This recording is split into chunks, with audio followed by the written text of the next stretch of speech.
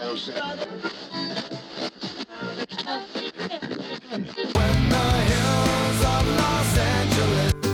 Angeles, I'm and most Hollywood nights. She goes to California, oh, California. What you say about Los Angeles? LA got the people saying,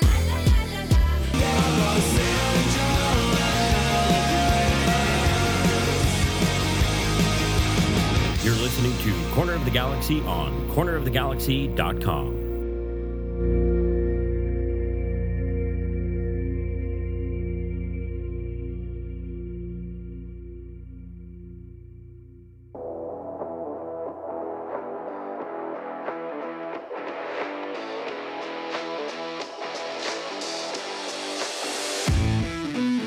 It's time for another episode of Corner of the Galaxy from the Box, the show that gets you behind the scenes of the LA Galaxy and into the minds of soccer reporters and MLS experts. Your hosts for the day are Corner of the Galaxy's Josh Gessman and LA Times soccer reporter Kevin Baxter.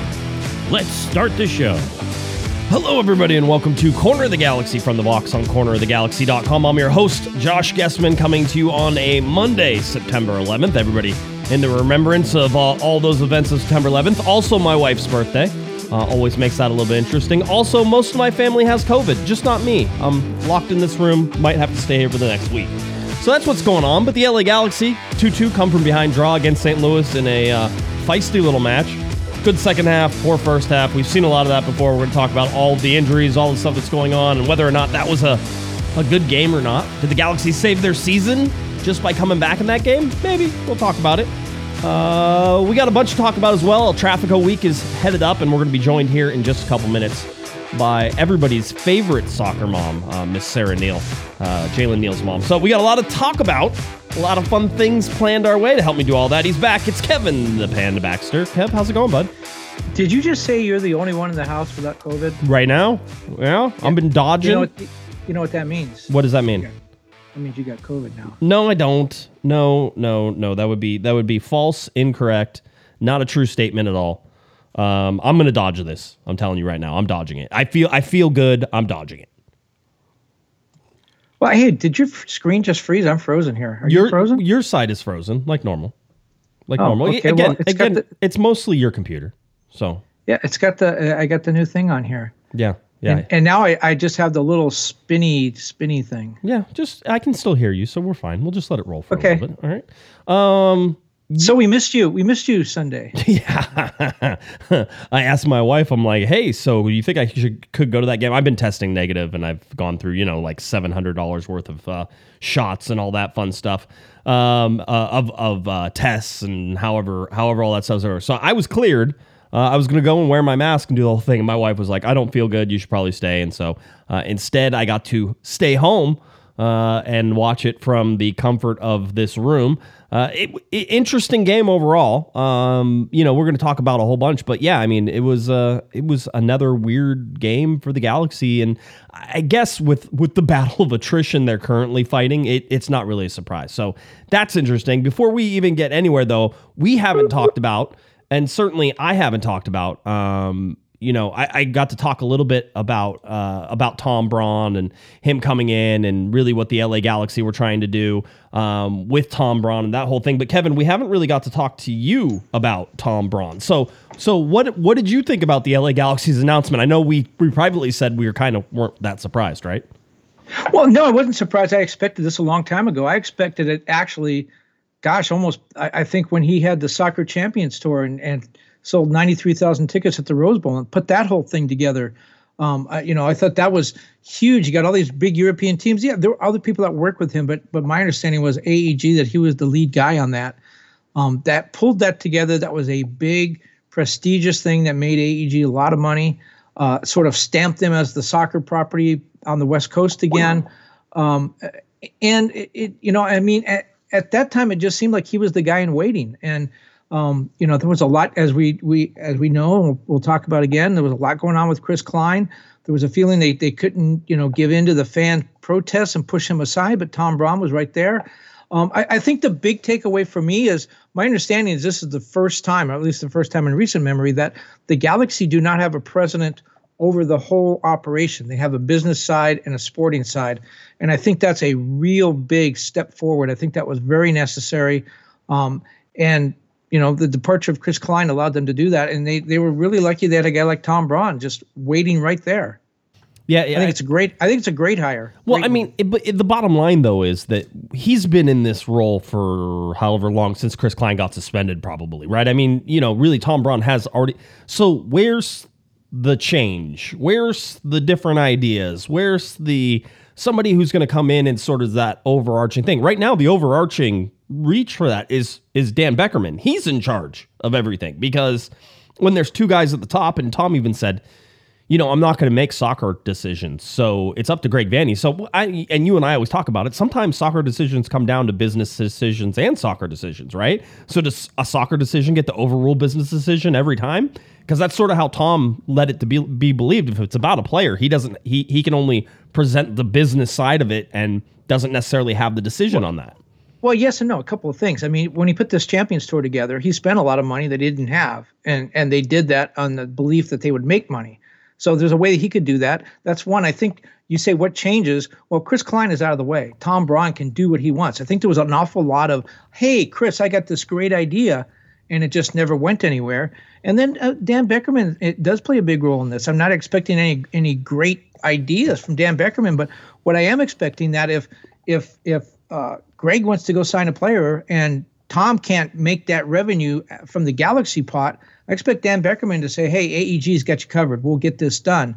But, there are a lot of things that need to be done. The season ticket base has really slipped lately. There hasn't been a lot of creative things. This is the 4th of July fireworks. They've done that for 29 straight seasons. It was at the Rose Bowl this time, however. That was good. And who set that up? Tom Braun. There's a lot of Yes. There's a lot of things that can be done. And they have a new creative team in there, a new social media team. So I think the team has finally, the franchise has finally realized that they've kind of been stuck in neutral for an awful long time, on and off the field. And you got some new people over in the soccer, on the soccer side, some new energy over in the business and community relations side and social media side. I kind of expect that we're going to see a lot of things going forward. I don't think there's going to be a complete rebrand, but I think if you go to sleep now and wake up in a year, I think you're going to notice the Galaxy is a totally different organization. It'll be interesting. I mean, obviously, it's all there to play, right? It's like it's one of those things. You give them the ball, you let them go take it down the field and sort of see what happens.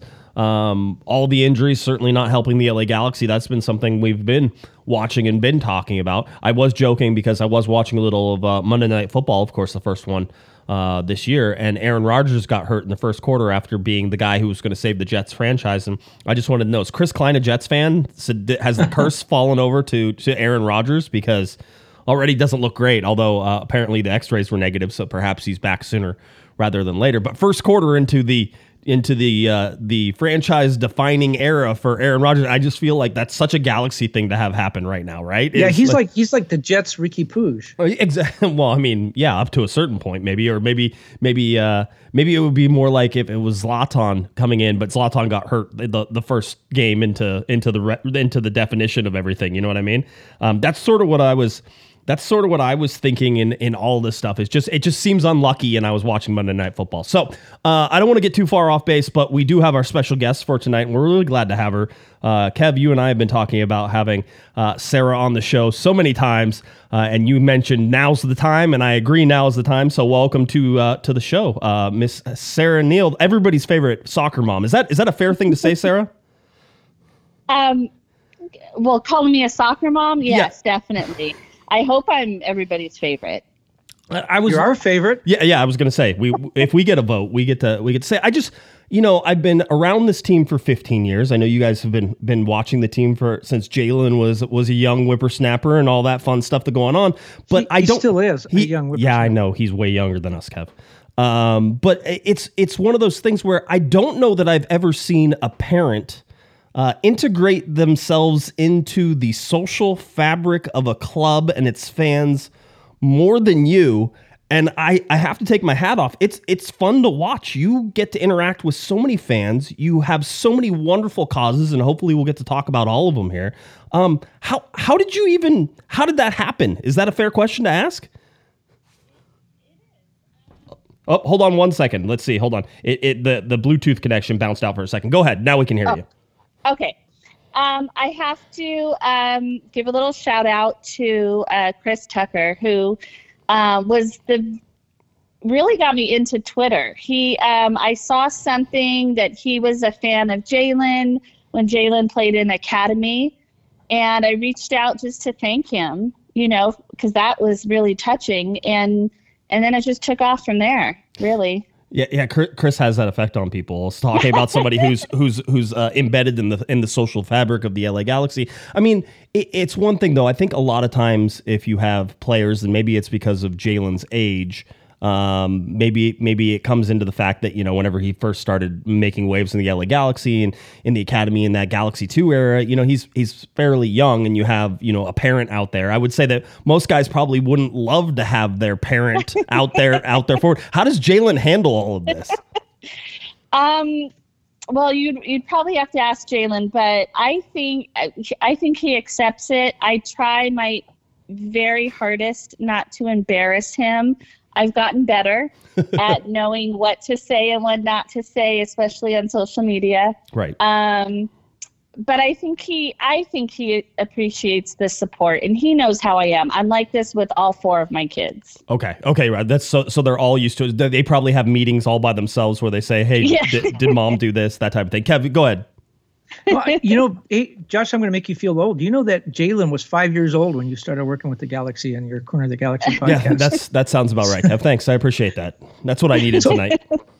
So, Mom, tell us about your ticket deal. I've been following you on social media, speaking of social media, and all this ticket stuff you're doing. It sounds really amazing. Can you kind of explain to us exactly what's going on and how it's working, how people can help?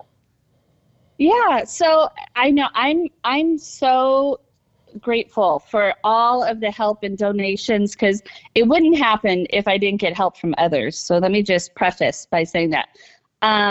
So I had an idea with Jalen last year that, it's always been very important for us to make sure that everybody has access to games.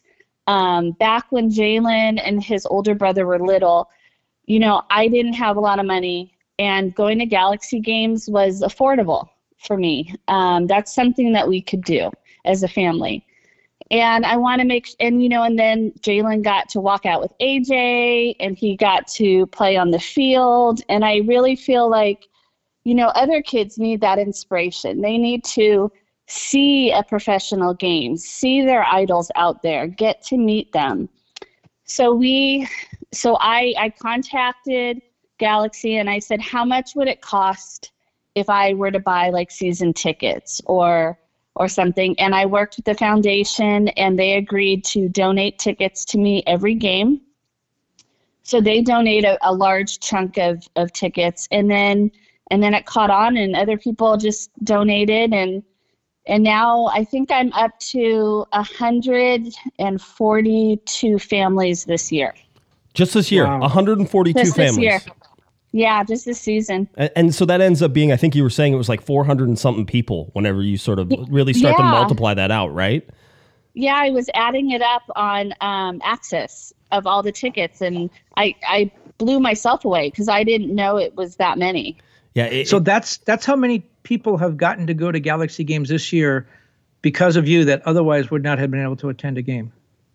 Yeah, I try really hard to make sure that a majority of people haven't been to games. Some are people who currently go and maybe couldn't afford to go to a game, or just money's tight, and I pass those on too. Well, it's an incredible feat to even attempt something like that. And being someone who occasionally gets tickets they have to give away, I'm sure you have all your fun and frustrations with the Access ticket system as well, trying to get people tickets and all that fun stuff. So that is you have overcome the technology, which is always nice, always nice as well. But I mean, so you've done that, but there's also more, because recently you had another fundraiser, and these seem to pop up all the time, and you always seem to be behind them, which I think is great because again, you have a voice, you know how to use it, and you're doing something. So I saw this tweet, and I'll pop it up on the screen. It says, you were looking to sort of help your oldest plays for a team called Problems FC, right? And yes. You said there's a lot of incredible players, but they're not seen, right? There's no way to get them into like the best tournaments. That way they can be seen. So these guys are getting overlooked by scouts. They're getting overlooked in soccer-rich Southern California, and these guys could be the next Jalen Neal. These guys could be the next Landon Donovan, but you're never going to know because they're not getting discovered. Is that sort of the idea behind it? Absolutely. Yep. So you decided to raise money for these guys. Tell us about that. So yes, I agree. There's, and not just with this, but just, I could go on for hours about the whole pay to play system, but, right. With these young men, they work so incredibly hard and they're so passionate about the sport and yet still have other lives. They have families, they're, early to mid 20s. They work jobs, 1-2 jobs. And then, it's still really hard for them to pay the league fees. It comes to about $250 to $300 a player per season. And, that doesn't sound like much, but it is when you're young and you have a family and responsibilities. So I just, I know that they were having some issues paying, and I didn't want that to stop them from achieving their dreams. And so you put a goal 2,300 up there. I remember whenever it was about 300. And you were really excited because you're like, hey, we got a player. We got a player in there. Yeah. I was like, wait a minute, we can do better than that. So I retweeted it. I know other people retweeted it as well. So now you're at, I think just before I came on, $2,400 of your $2,300 goal. So that is now what, like 10 players? Is that correct? Yeah. Yeah. So we can cover 10 players. I reached out to the coach this afternoon and I was like, well, tell almost the entire field that they're covered. Yeah, except for that goalkeeper. They're weird anyway, so you can make them pay their own way. So that's fine. No, the GoFundMe is still up there. You can go to Sarah's Twitter and you can still donate. And let's make sure we get the goalkeeper in there as well. At Galaxy Mom 4. That's at GLXYMOM4. And then the goalkeeper, even though he's weird, can play as well. Kev, what else you got? Yeah, that's just so phenomenal that you do that, and I praise you for doing that. It would be so easy for you to say, "Look, my son made it. I got through this with my kids. You guys figure out some way to do it on your own." But you haven't. What I did want to ask you though is, I've talked to a lot of moms and dads who have gotten their kids to this level. I had a long talk with Alex Morgan's dad about all the things that he and his wife used to have to do, taking the kids to get up at 4 a.m, taking the kids to tournaments and practice. That's what you did, and your son made it. And a lot of kids don't make it. Your son made it, and I just wondered. All of us are proud of our kids, whether they're plumbers or teachers or they work at McDonald's or whatever it is. But your kid, it made it to MLS and the U.S. national team. I'm wondering, a lot of that reflects on you, and you deserve a lot of the credit for that. But what's it like to watch your son achieve his dreams to this degree at such a young age? I get emotional even now just thinking about it. It never stops being exciting. I'm so proud of him that he's so young and achieving his dreams. And, he set those goals at age 5. And I mean, how many of us achieve our dreams, by the time we're a teenager? Right. So it's amazing. It's absolutely amazing. I get nervous. I get chills. I cry all the time. Yeah, I think I remember Jalen saying something like that in an interview. Yeah. He was talking about you and saying, I'm pretty sure she cried. And I'm like, okay, good. Yeah, there. Oh yeah, all the time. well, I don't want. Kev, do you have anything else that you wanna talk to Sarah about? No, it's just it really is a thrill getting to talk to you. I know you and I have spoken before, but I mean, some of the stuff, you are such an inspiration. That you just kept at it. And I know you have 3 other kids, and some of those are playing soccer, right? And we may see them at some point. How is Jalen's injury, by the way? Are we going to see him on the field soon? Are you allowed to talk about that? Or are you sworn to secrecy? I don't know if I'm sworn to secrecy, but I don't think that I'm the right person to ask. I know he misses being out there. I miss him being out there. He's doing everything possible to get back out there. We need to make playoffs for many reasons, but also hopefully he can get back out there by playoffs. It's just, one of those injuries that you got to just wait it out. Yeah, it's very good. By the way, if Kevin would have had his dreams at 5 years old come true, he would have also been a soccer player, I'm sure, right, Kevin? Wasn't that your thing, or were you a long distance runner at 5? Soccer wasn't even invented back then. Oh, okay, good. Just wanted to check. Very good. Well, yeah. I do want to mention one thing really quick. I don't know if you saw, but on October 19th, we're going to be opening our mini pitch in Lakewood as well. Yes. Yeah, so that's really exciting. I mean, and that's something, and you can tell it means a lot to Jalen. I'm sure it means a lot to you, but just having a place for kids to play soccer in Lakewood, something that is, clean and nice and developed and there for their use, and not, a tennis court that you could possibly get kicked off of or other stuff like that, right? These are the important things. And if we're trying to get away from pay to play, having places where kids can just go and play is also part of that. Yes, and I love that it's going to be branded with LA Galaxy, so we'll have, representation there always. Yep, very good. Another thing quickly is Sarah, Jalen has really taken after you. He is not, as you said, he's achieved his dream, but just like you and in concert with you, reaching back to help others. And, reminds me a lot of what Giassi's artist did for the community when he was here. And it's amazing that Jalen has the wisdom and the desire and everything else to do that at 20. I guess he gets a lot of that from you, but it's just incredible that he's out there not worrying about his own career, although that's going really well, but reaching back to help the next group of kids follow him. Yeah, from the minute he signed his contract, that was always very important to him, to give back, to use his platform, and to do whatever he can for others.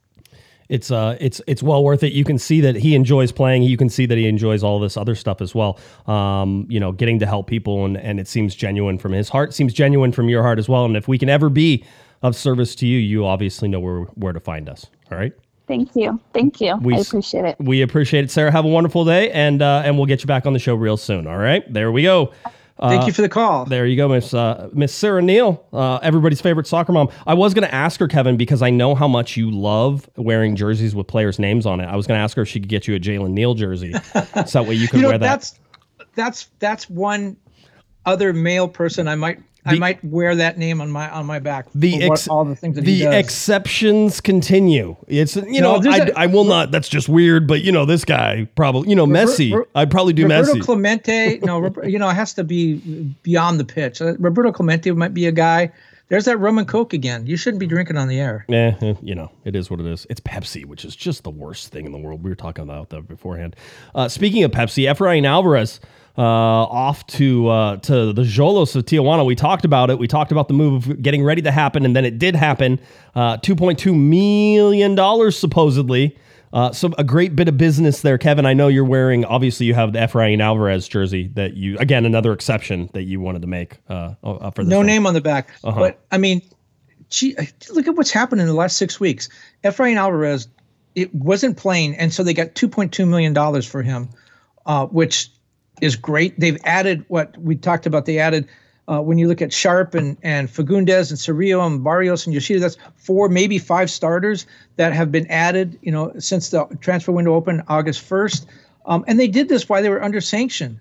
Yeah. It's just, Will Kuntz, I don't know how much of this is Will Kuntz. I think a lot of it is Will Kuntz. It feels like it, doesn't it?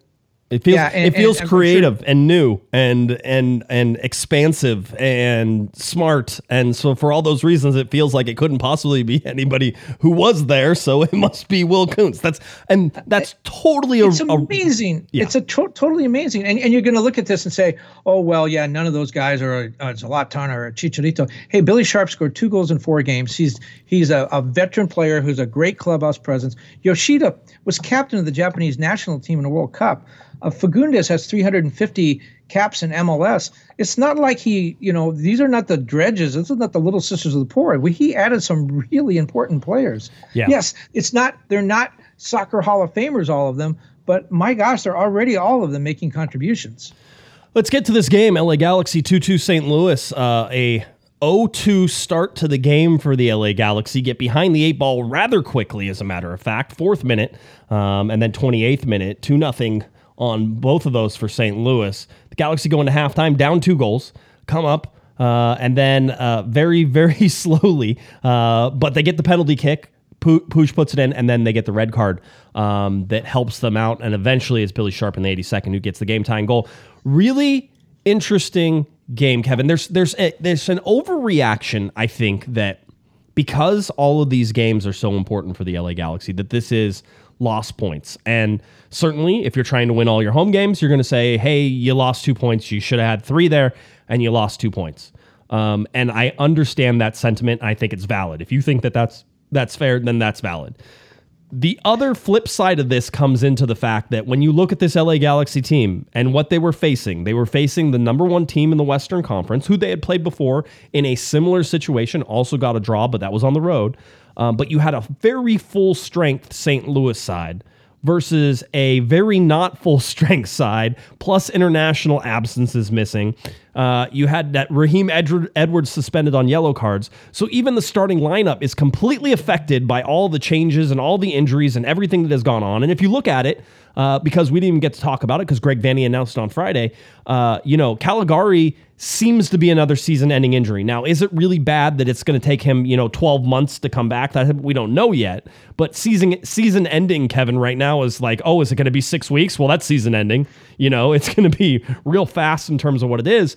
But that seems to be the case. So Caligari's lost now. That's 4 season-ending injuries to a certain extent that it seems possible. Maybe Caligari is able to come back in the playoffs. We don't know exactly where we're at. But Vanney said it wasn't good.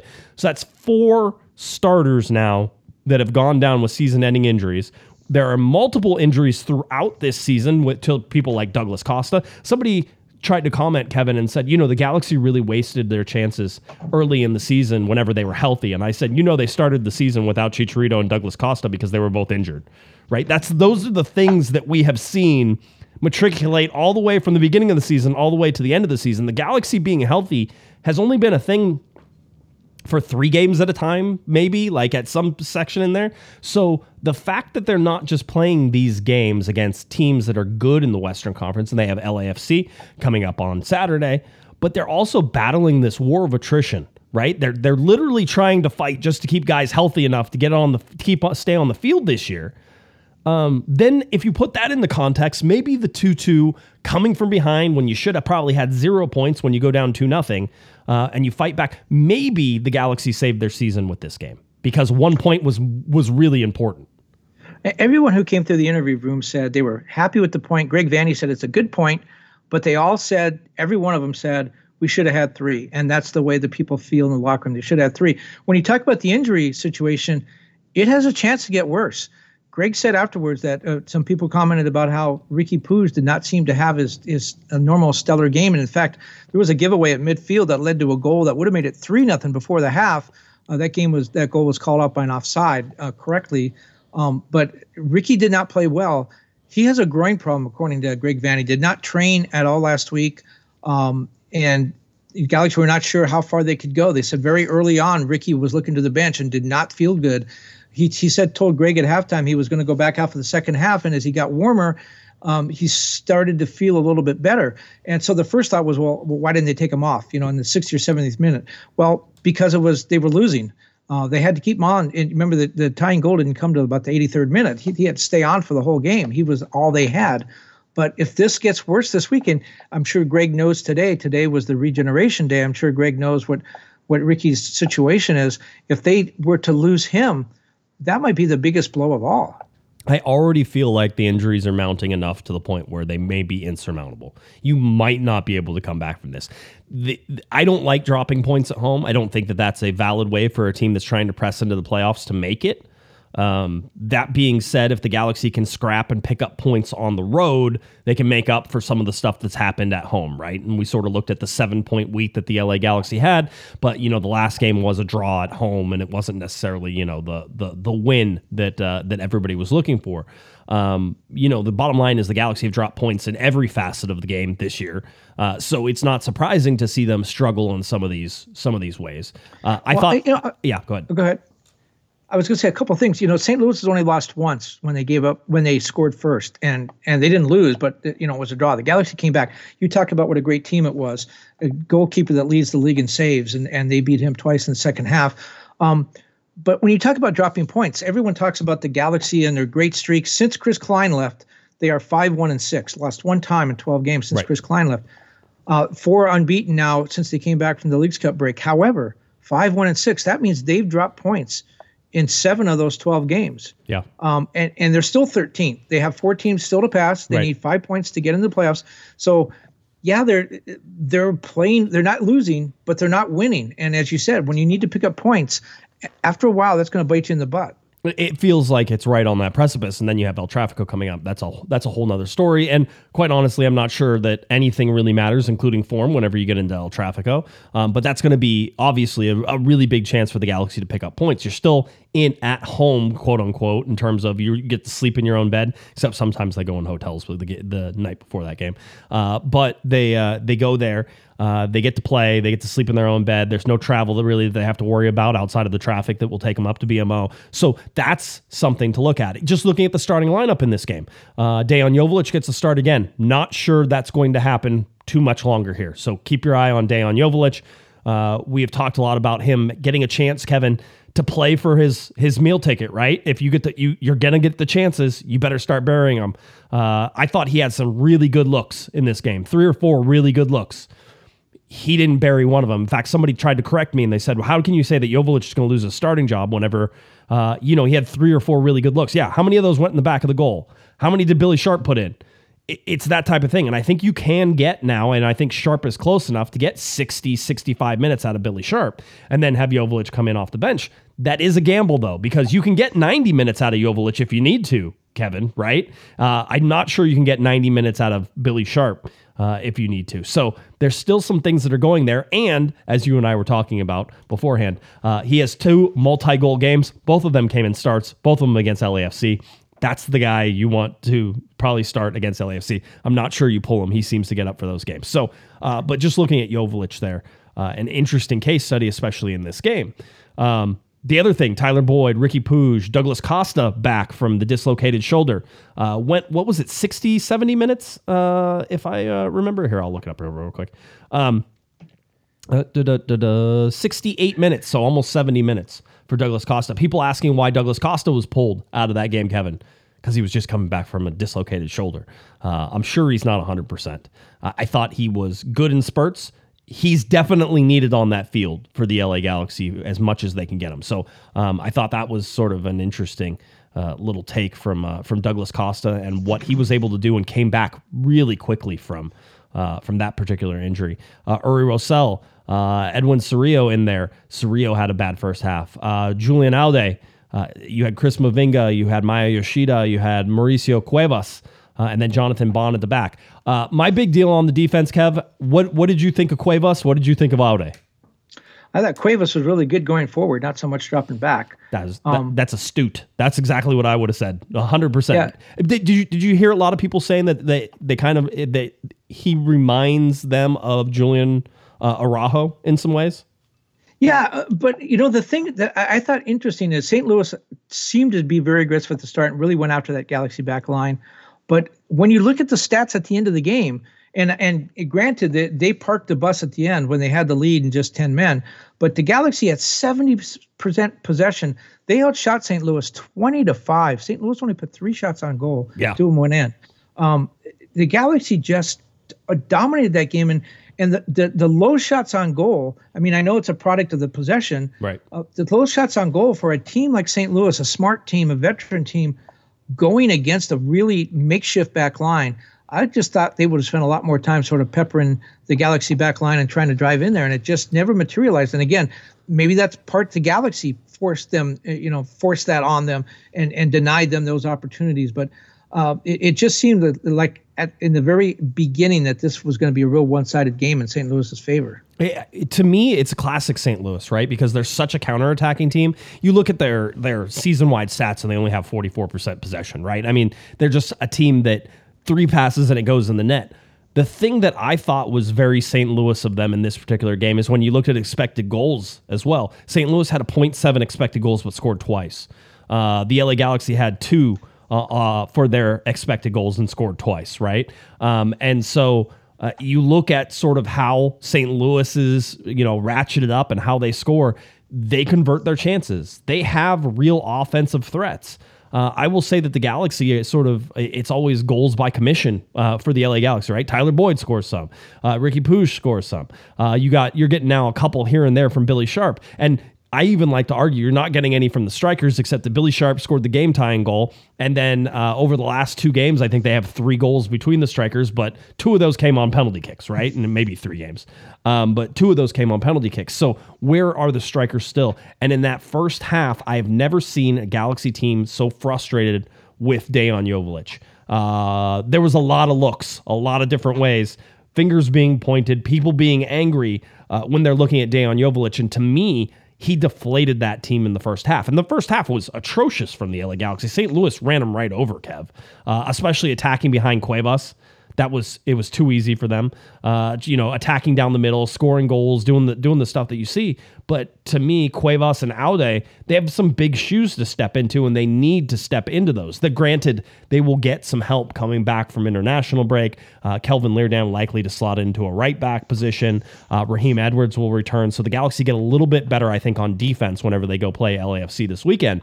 But this was a bit of an S show for the first 45 minutes. And the Galaxy are lucky that it wasn't 3-0. And you pointed out, Kev, it should have been 3-0, except they went offside and correctly called that ball back. So I don't know where to put this. I mean, I think the players probably got it right, Kev, and you talked to everybody. It's, hey, we're happy with the point, but, what was that first half? The Galaxy got run over in that first half, and they can't afford to have that happen for the rest of these games because it puts them in a hole too quickly. Well, the Galaxy have 33 goals this season, 9 from strikers. 2 of those from Billy Sharp, who's only played 4 games. And when you look at Joveljic, he has 3 goals in over 1,300 minutes. Preston Judge has 3 goals in 638 minutes. So Joveljic has played more than twice as much and has the same number of goals. They're getting a lot of production on the midfield. Tyler Boyd and Ricky Puig and Douglas Costa with a lot of assists, but they're getting nothing up front. And the thing with Joveljic is, I know he wants to play. He's made that apparent. He had his opportunity. He's been really productive off the bench. And you make a good point about LAFC that maybe this is not the week to give Billy Sharp the start. But Joveljic, we know he's effective off the bench. We're finding out he's not effective as a starter. Did you? Maybe he's just one of those guys who comes off the bench and can change the game. And we've seen that in other places. It was funny because that is the argument. I would have made that argument as well. I went and did the stats for him in terms of goals per game, right? So not goals per minute, because that can be swayed. My whole thing is when you bring a guy in, whether he's a starter or a sub, you expect him to score, right? So it doesn't matter whether he has 10 minutes or 90 minutes. You want to see sort of what the deal is, right? And basically, I'm saying that within, a 100th of a decimal point, that Dejan Joveljic is technically better as a starter in terms of scoring goals whenever he starts than he is as a substitute. Now, goals per minute, obviously, he's way higher whenever he's a substitute and comes on. So I really think this year is not so much Dejan Joveljic being forced to start so much. I really feel that this year it's Dejan Joveljic not converting chances. Because look at those chances in the first half. Galaxy could have easily had, and I think that they would have had Joveljic scored, Kev, a 1-1 game, right? He had a header in that first half that was fairly wide open, and he tried to put it on frame. And if he puts that on frame, there's a good chance that it goes in. He also had a couple shots that he hit directly at Berkey, and Berkey made some saves. In fact, he had 2 of those that I remember off the top of my head. If he converts one of those, I feel like the score isn't 2-0 at halftime. I feel like the score is probably 1-1. Right? And so my whole argument is if the LA Galaxy get a 9, if they can get something out of Billy Sharp where he can score some goals, it changes the complexion of games. And it's a funny thing that Greg Vanney says and every coach says is goals change games, right? That type of thing happens. The problem is the Galaxy a lot of times, unless they score first, which really does sort of change a game, right? They struggle. And they struggle mightily. And I track sort of the score first and all that fun stuff that sort of comes with it. But the bottom line is that The LA Galaxy went down 2-0 in this game and fought back for a draw. To me, that still says something about this team. It still says that they're not done, even in their wounded state, even missing players. But they're 0-9-4 whenever they allow the first goal, Kevin. 2 of those times have been against St. Louis where they've come from behind to actually get a point. So I don't know how to place this game in terms of, should you be optimistic that the Galaxy came back, Kev, or should you be worried that the injuries don't seem to be slowing and the pace of games is still coming quickly? Yes. Yeah. Yes to both those. I asked Greg about that after the game, and I said, you fell behind 2-0. This is a game in May that, just pack up the tent and let's go home at halftime because you're not coming back. But you did come back, and it would have been so easy. They were, as you said, they were getting run out of the building. They were playing the best team in the conference. There was no reason to expect them to come back. We know St. Louis's record when they score first. Again, no reason to come back. They're playing the hottest goalkeeper in the league. Yet they do come back and they get a point. Yes, it's a point, but it's better than 0 points. And Greg said, I thought that showed what this team is all about. We've been dealt a bad hand, throughout the season with injuries and a lot of other things off the field. It was a gutty point. We came back and we got a point. We didn't give up. He said, I think this carries us forward because you can look at the playoff race the same way. Hey, we're really down. We've got a long way to go. We're not going to be able to make it up, but we're not going to quit, and they're going to keep going. And so, Greg was trying to take as many positive things out of the game as he could. And yes, they dropped 2 points, but they didn't. Again, go back to May. Go back before they started this little streak. This is a game they're not even in. It probably winds up 4 or 5-0. Yeah, it does. Let me get to some super chats that came in earlier. Executive producer Herb, $23.45. If you notice, that's 2345. Josh wishing the family a healthy and speedy recovery. Thank you, Herb. Hope you stay healthy as well. I will. I'll just try to leave them as much as possible. Where do you normally hang out at halftime? It depends. If I'm at home, it's in this room. If I'm at the stadium, it's at the bottom of the press box stairs, which is at the top of section 108. So you can see me at halftime. Kevin usually pops his head down there. And then Herb says, hi, Kevin. Appreciate all your work and articles. So somebody does. Maybe he's the one who reads your stuff. That's Kevin. The guy. That's the one subscriber. We got to go over to his house and have a party. That sounds good to me. Lasso's Optimism, $13 super chat. Hello, guys. 13, by the way, Taylor Swift's favorite number, just in case you didn't know. Hello, guys. A tough but fair point earned Sunday. Am I wrong to feel real progress is being made? Do LA drop their heads and lose this game before all the acquisitions? He just asking the question that you just answered, saying, are you going to get that way? Is it going to be that way if it happens in May? And I agree, it's not, right? So this is different. You know what? A couple of things, though. We just talked about all the players coming in, 4 or 5 starters, depending on what day, and guys that are looked at, Yoshida, Sharp, Fagundes, guys that are looked at to be leaders, they weren't here in May. Right. Fagundes said yesterday, he said, I'm in here playing with these guys, and I'd say, how are they 13th in the conference? This team is way better than that. Well, guess what, Diego? If you were here in May, you would know why this team is in 13th place. So it essentially is a new team that doesn't carry the baggage of that start. And, Sharp, talking about his scoring, you look at the goal the tying goal yesterday, Sharp scoring, Fagundes with the free kick with Rosell in between. 2 of those 3 guys weren't even on the team at the start of August. Yeah. And Sharp reminds me a lot of, it'd be interesting to see if you agree, reminds me a lot of Chicharito in that he's smart, he's very active in the box, and seems to wind up in the right place. He's kind of a poacher in that way. Oh, yeah, he's a poacher. Absolutely. He's one of those guys, but you just want him there. And I love it. So Sharp comes into that game, and you and I were there in the stadium whenever he runs into the post, right?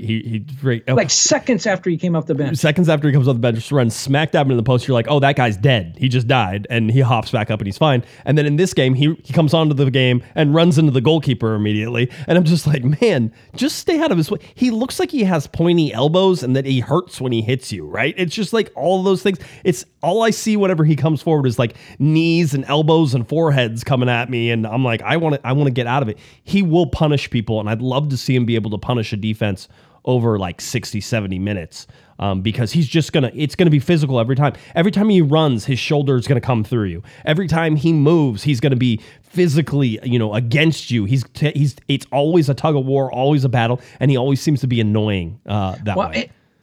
And does that factor into Greg Vanney's decision making when he picks a starting lineup for LAFC? Because I'm sure Sharp has said to him, "Look, I'm not going to run through a brick wall for you, but I'll run into a goalpost or a goalkeeper, drop of a hat." I mean, because we know LAFC, their game plan for the Galaxy always is let's get physical, and they try to be. A couple times they've had success beating up Ricky Puig. Do you put Sharp out there, sort of the enforcer? a guy to sort of make sure, like, you pick on my guy, I'm going after your guy. Yeah, I saw his quote. He goes, the boys have told me, the lads have told me that it's a hostile place. And I kind of like that, right? It's like, I don't know, man. He's just everything you sort of want in a player. I talked about Tyler Boyd and him becoming a fan favorite. Billy Sharp's right there. By the way, I think Billy Sharp's coming back next year too. So just off the top of my head, I think Billy Sharp comes back next year. He seems like the guy who's sort of like, I just got started. Like, give me another year, right? And all that stuff. We'll see how that all plays out. But I thought that was interesting. I would like to say something. Being someone who is relegated to watching this game on Apple TV, I do feel as though on Sunday in an evening game that they decided to just have people who have never worked a soccer game in their life, produce that game. Kevin, even the great Joe Tutino, because I was listening to Joe as the home audio on this. Even the great Joe Tutino said something, and I'm sure he wouldn't want me to classify it as this, but this is how I took it. Even Joe was like, when are they going to show a dang replay? And he didn't say it that way, but he's like, we're still waiting for that replay. And I'm like, yeah, Joe, everybody's waiting for the replay. The possible offside goal that was the first goal that St. Louis scored never got a down the line replay. There's considerations there. There were two leading passes. One of them looked like it was probably onside. The other one was borderline. And it may have been onside, but the replay was never shown. They kept cutting to close-ups during play. So, like normally during play, when everything's wide, you want to stay wide on things because you don't want to be miss movement on the field, right? That's how you do with soccer. Stay wide, and then you push in for isolation shots like during breaks or before a free kick or that type of thing. That's whenever you're going to change angles and do stuff. And then you always... Well, let me ask you, since you were watching on TV, the last goal, the Billy Sharp goal, because in the stadium, I don't know if they referenced this on TV or what they were showing, but in the stadium, they scored the goal. Everybody celebrated. There was no flag. They went back to midfield. Everything was there. And then I looked up, and all of a sudden, Berkey had the ball. Yeah. And up on the scoreboard, it said goal disallowed, offside. And then the referee blew his whistle. The ball came back to the center circle, and the goal was good. What happened? So Joe Tutino said that the instructions that they get apparently from MLS whenever stuff like that, because they get notified of what's going on. He said they were messed up during that game, that they were taking too long or that we didn't know what was going on, the whole deal. And so all we knew on the broadcast was that it was a VAR review, right? And we're waiting for that VAR. We never, on the broadcast, we never knew that it said goal disallowed type thing. And Apple, in true fashion, didn't show a great replay on it, right? Again, I don't know if they don't have the cameras to do it, Kevin, but it certainly feels as if they don't have the intelligence to do it. Because you and I know as soon as there's a goal, one is, was there a pass that led into that might be offside? Let's go back and watch that first, because that's the most important thing. Will this get called back because of an offside? And then you can sort of work your way back to that in case there's other things you need to look at, like, oh, was there a foul on the lead up to that? I mean, the replay guys have to be almost like the VAR guys, right? So if you're producing a game anymore, you have to be like, can we find something wrong with this goal? Let's watch replays right away. And on the first St. Louis goal, it's like they wanted to show you them celebrating 7 different times from 7 different angles, but never the lead up pass, never the lead in pass, never the touch for the goal. It was ridiculous, and it played that way out. There was a couple times where Joe Tutino was talking play-by-play, and they have an isolation on a player who's back behind the play, or they're showing replays. And we don't know, showing replays during game time is a kind of a no-no. You have to sort of figure out when you can do it, when you can't. And most of the time is you can't do it.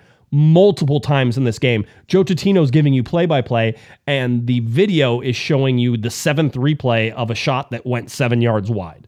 The Sharp goal, there should be no replay because it was a free kick. There wasn't a lead up to the goal, but don't somebody somewhere in some studio, whether it's a VAR guy or someone back in New York or whatever, don't they review every goal like the NHL does? Even an empty net goal in the NHL gets reviewed by somebody. Every goal gets reviewed. Yep. Yeah. Yeah. And they have all the angles there, and they're in charge of their own production for that, right? They get raw feeds in, and then they're able to do that. But anyway, Apple has been okay in a lot of ways. It needs to be the biggest improvement. It's like they have people who don't know soccer producing these, and that is what I'm guessing they're doing. Whether or not they're There's third partying this out to people who are like, oh, do you have a truck? Oh, well, then you can produce this sporting event. I'm sure it's just like football. It's not. And you need to know what to do and how to do it. And whoever was doing that game last night, it was atrocious. Not only mention at the very beginning, you know how there was sun on the field at the very beginning of the game? You know, whenever there's sun and shadows, somebody has to be on the slider the exposure slider in order to be like, oh, it went into the sun. Hurry, drop the exposure. And so there's a lot of quick sliding in and out type thing. Whoever was on the slider fell asleep for the first 10 minutes of that game because the Galaxy would go into that light area and they'd just disappear. It was gone. You knew the ball was over there and knew the player was over there. You couldn't see anybody. And about 5-6 minutes into that game, finally somebody was like, oh, I know where the slider is. Well, I had a conversation with a former national team player who's now a broadcaster on an unrelated topic, and then he jumped on Apple and just ripped Apple for a long part of the conversation, and then stopped and said, "But you know what?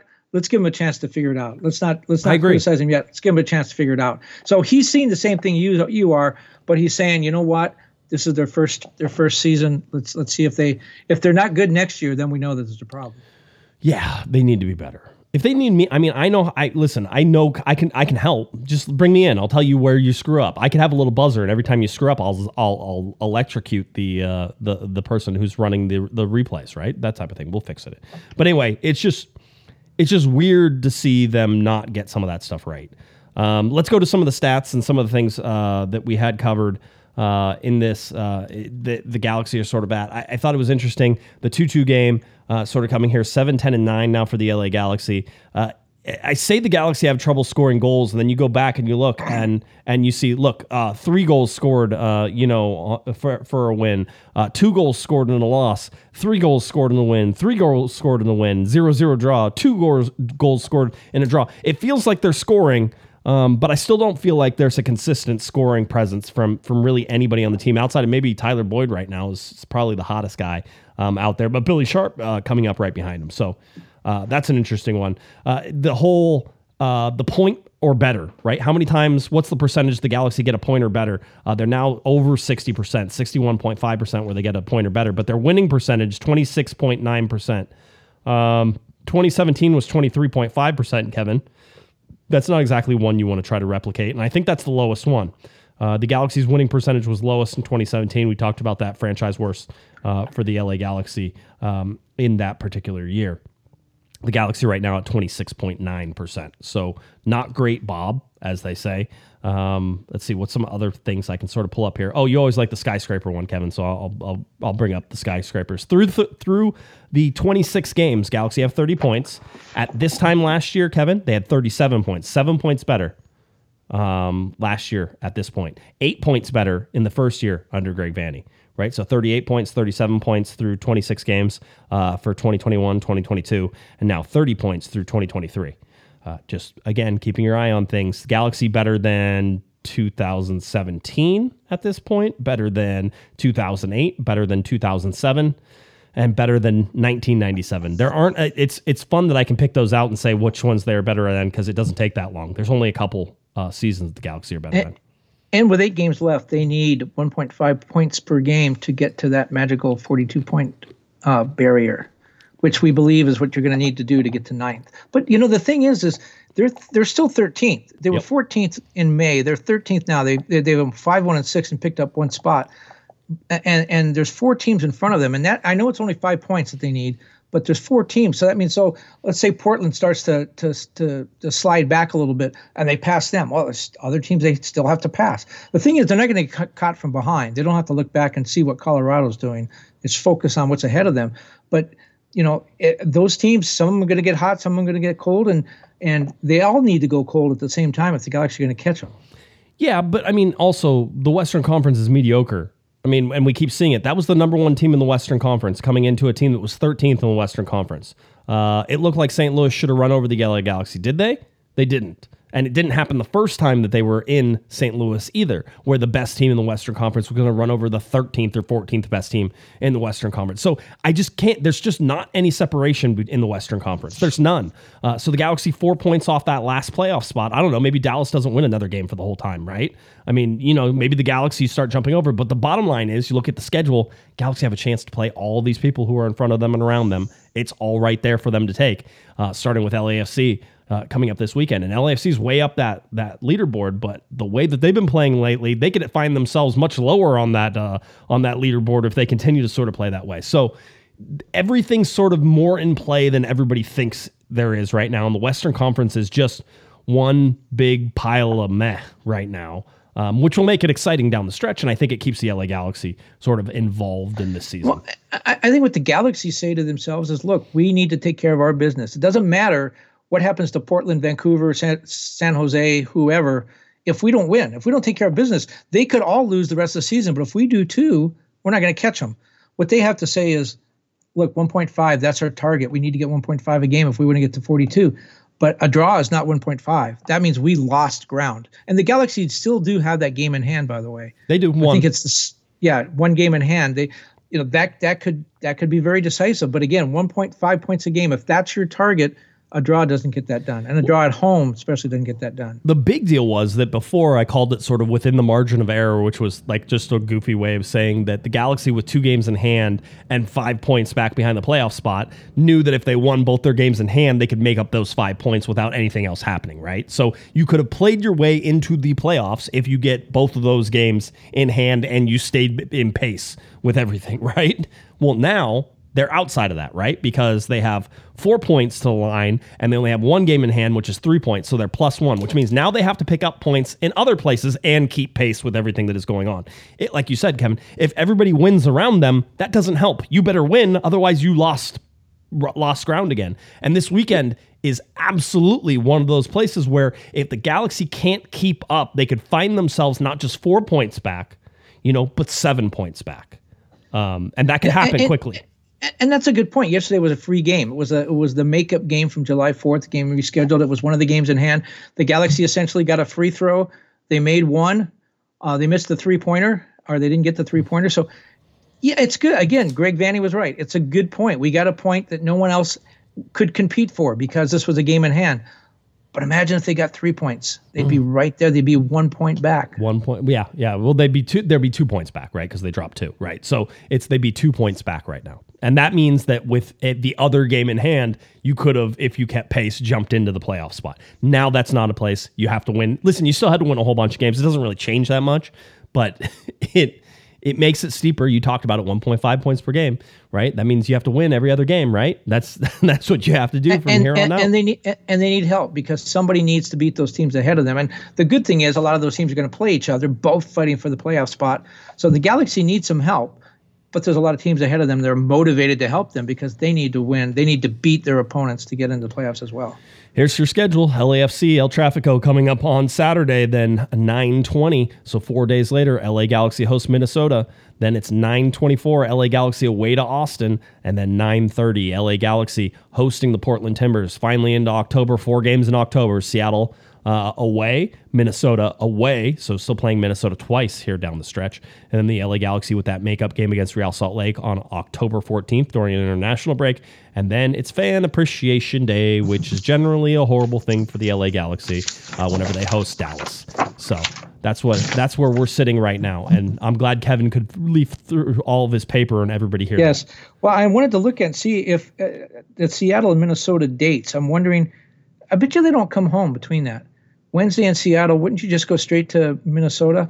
You're already there. You're halfway there. Yeah, I would. Well, you're not, but I mean, it's a right angle, but I don't know because and you said they're gonna host Fan Appreciation Day. Don't they generally host their Fan Appreciation Day? I mean, it would be odd to have their Fan Appreciation Day at a road game. Well, it's funny because my chart that I did, and I didn't put it out for this one because I will do it whenever we get closer, is I have the last home game, which is Fan Appreciation Day, and then I have like the last game, right? Which is if it's not Fan Appreciation Day, if it's not at home and it's on the road, then how have they done?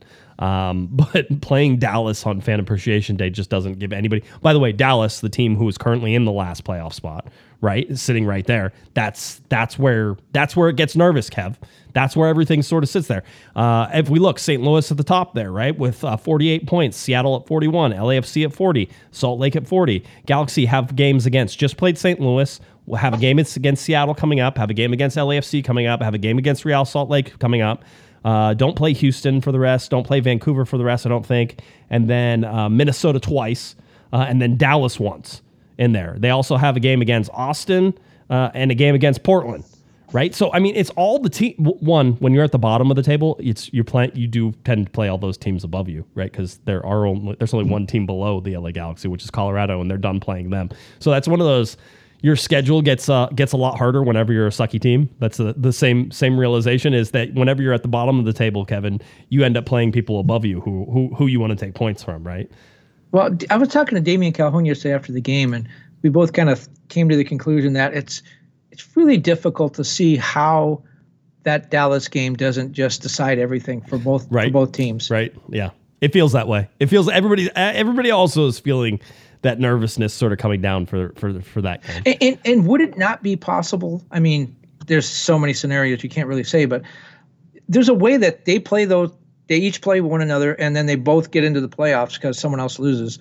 And then they play each other again the next week for that play-in game. They could finish 8th, 9th, and play again. Very well could. And then the higher seed would host and, all that fun stuff. Oh, yeah. Oh, just great. Thanks for throwing that in there to the mix of everybody's anxieties and all that sort of stuff is there. Again, LA Galaxy heading up to BMO Stadium to take on LAFC and El Tráfico coming up on Saturday. It's a 7:30 p.m. TV start time, 7:39 p.m. kickoff time, so just a 9-minute lead-in on Apple TV MLS Season Pass. That's where you can find it. We will have a show on Thursday to get you ready for that game. LA Galaxy, though, still in 13th because they suck so bad, Kevin, that even the number of unbeatens and wins and everything else they've had since Chris Klein was fired, right, still won't get them out of 13th place. So close. They're getting closer. Eventually, whenever it starts happening, it's going to start being like, oh, they passed this team this week and this team this week. And it's going to be one of these quick things where they were 13th and now they're 8th. It's going to happen within like a week's period that they're all going to jump. Well, there's a team in the other conference that is in 13. I think still in 13th place, fighting for a playoff spot, right? Miami, and they have a good player. Messi. They're in 14th because they have an extra 14th? Team in the Eastern Conference, so they're even further bet down. Then in the penultimate place in the standings. I saw someone on social media today making the argument that the Galaxy are actually probably the team that's going to make the playoffs between them and Miami. That even with Lionel Messi, the Galaxy are better positioned to make the playoffs. I don't know if I would take that bet, but that was interesting that the Galaxy. Someone thinks the Galaxy without Messi are better than Inter Miami with Messi. Well, I mean, it's a well-known fact that Billy Sharp has more MLS goals than Lionel Messi. So that's very well. I don't know if that's true. I don't know if it's true, but I think it is true, just based on the number of Leagues Cup games versus MLS games and all that fun stuff. So that was the fun little stat that somebody was pointing out. But Messi just bought a $10.5 million house, and I bet you Billy Sharp didn't have one of those. He didn't need one. He's not about. He doesn't need to be ostentatious about that. He's probably living in a hotel room right now and enjoying it. Right, gets room service on the reg. He's good to go. So, not a problem. Anything else you want to get to? No, I want to thank Sarah for coming on. That was great. One of my heroes. She's kind of cool to talk to her. I don't know if people realize how rare a position she sort of finds herself in to be able to not influence, because I don't like sort of the influence type thing, but be able to interact with people and to be willingly able to interact with fans. And it takes a special player to also have like a special parent in that, right? Like, because if you're a real divisive player, it would be more difficult for your parent to be on social media because people would be like, hey, your kid sucks and all this stuff. And I'm sure she gets that too. And seems like she can probably handle herself just fine. But I feel like the combination of Jalen and Sarah together is what makes that really special. So yeah, it was great having her on. I have talked to parents from a lot of players that have made it, come from humble backgrounds, and they begin out like, thank God we made it, thank the Lord, and we worked hard, and we're so humble. And then after a couple of seasons, they're like, we don't want to talk to the LA Times anymore. We're bigger than this. I don't see Sarah ever going there, and I love the fact that her desire to give back, that Jalen has embraced it as well. And we both know a lot of things that Jalen had done even when he was on Galaxy 2 with, there was a whole big thing with immigrants. And then during COVID, where he would do raise material or take donations to different places. He was doing that when he was a Galaxy 2 guy. This is not Jalen Neal, the national team player. Nope. He's been doing this all along. He's just continuing to do it. By the way, Gary came back. This is a great line, Gary. Yeah, I think it might be the best line of the outside of speaking of Efrain Alvarez. Speaking of Pepsi, let's talk about Efrain Alvarez. That one I thought was a pretty high bar to set, but Gary may have cleared that one here pretty steady. He goes, all Billy Sharp needs is his Costco membership, right? That's it. That's all he needs. So Correct, Gary. Correct. You know, he remembers the first press conference. He does. So it was really good. So, all right. If you are looking for Mr. Kevin Baxter on Twitter, it's at kbaxter11. Head on over to latimes.com. That's where you can find him. All of his writing on soccer, all that fun stuff is there. Has an interesting take on Bruce Arena. If you've been following the Bruce Arena saga, that's a fun one to sort of sink your teeth into. So check that out. Check that out over on latimes.com. If you're looking for me on Twitter, it's at Jay Gessman, at Galaxy Podcast, at Galaxy Podcast on Threads, cornerofthegalaxy.com. That's where you can find all of our podcasts, all our fun stuff. YouTube, Spotify, Apple Podcasts, all that fun stuff. Tell your friends, tell your enemies, tell everybody that where you can find us and where you can listen. All right, that's what we got. Another show coming up on Thursday as we get ready for El Trafico on Saturday. Glad everybody is here with us. Hope everybody is doing well. Thank you for all the kind words about my family. They'll all survive. All right. For Mr. Kevin the Panda Baxter, I'm Josh Patrick Essman. You've been listening. You've been watching to Corner of the Galaxy from the Box on cornerofthegalaxy.com. You've been listening to the Corner of the Galaxy podcast on cornerofthegalaxy.com. You can follow the show on Twitter and Instagram at Galaxy Podcast. And be sure to check out and subscribe to iTunes, Stitcher, and Facebook by searching for Corner of the Galaxy. Fans, we thank you for listening, and we ask that you be kind and courteous to your neighbors as you leave the podcast. We thank you for joining us and look forward to seeing you again. Until then, I'm Michael Araujo, and on behalf of the entire Corner of the Galaxy crew, goodbye, everybody.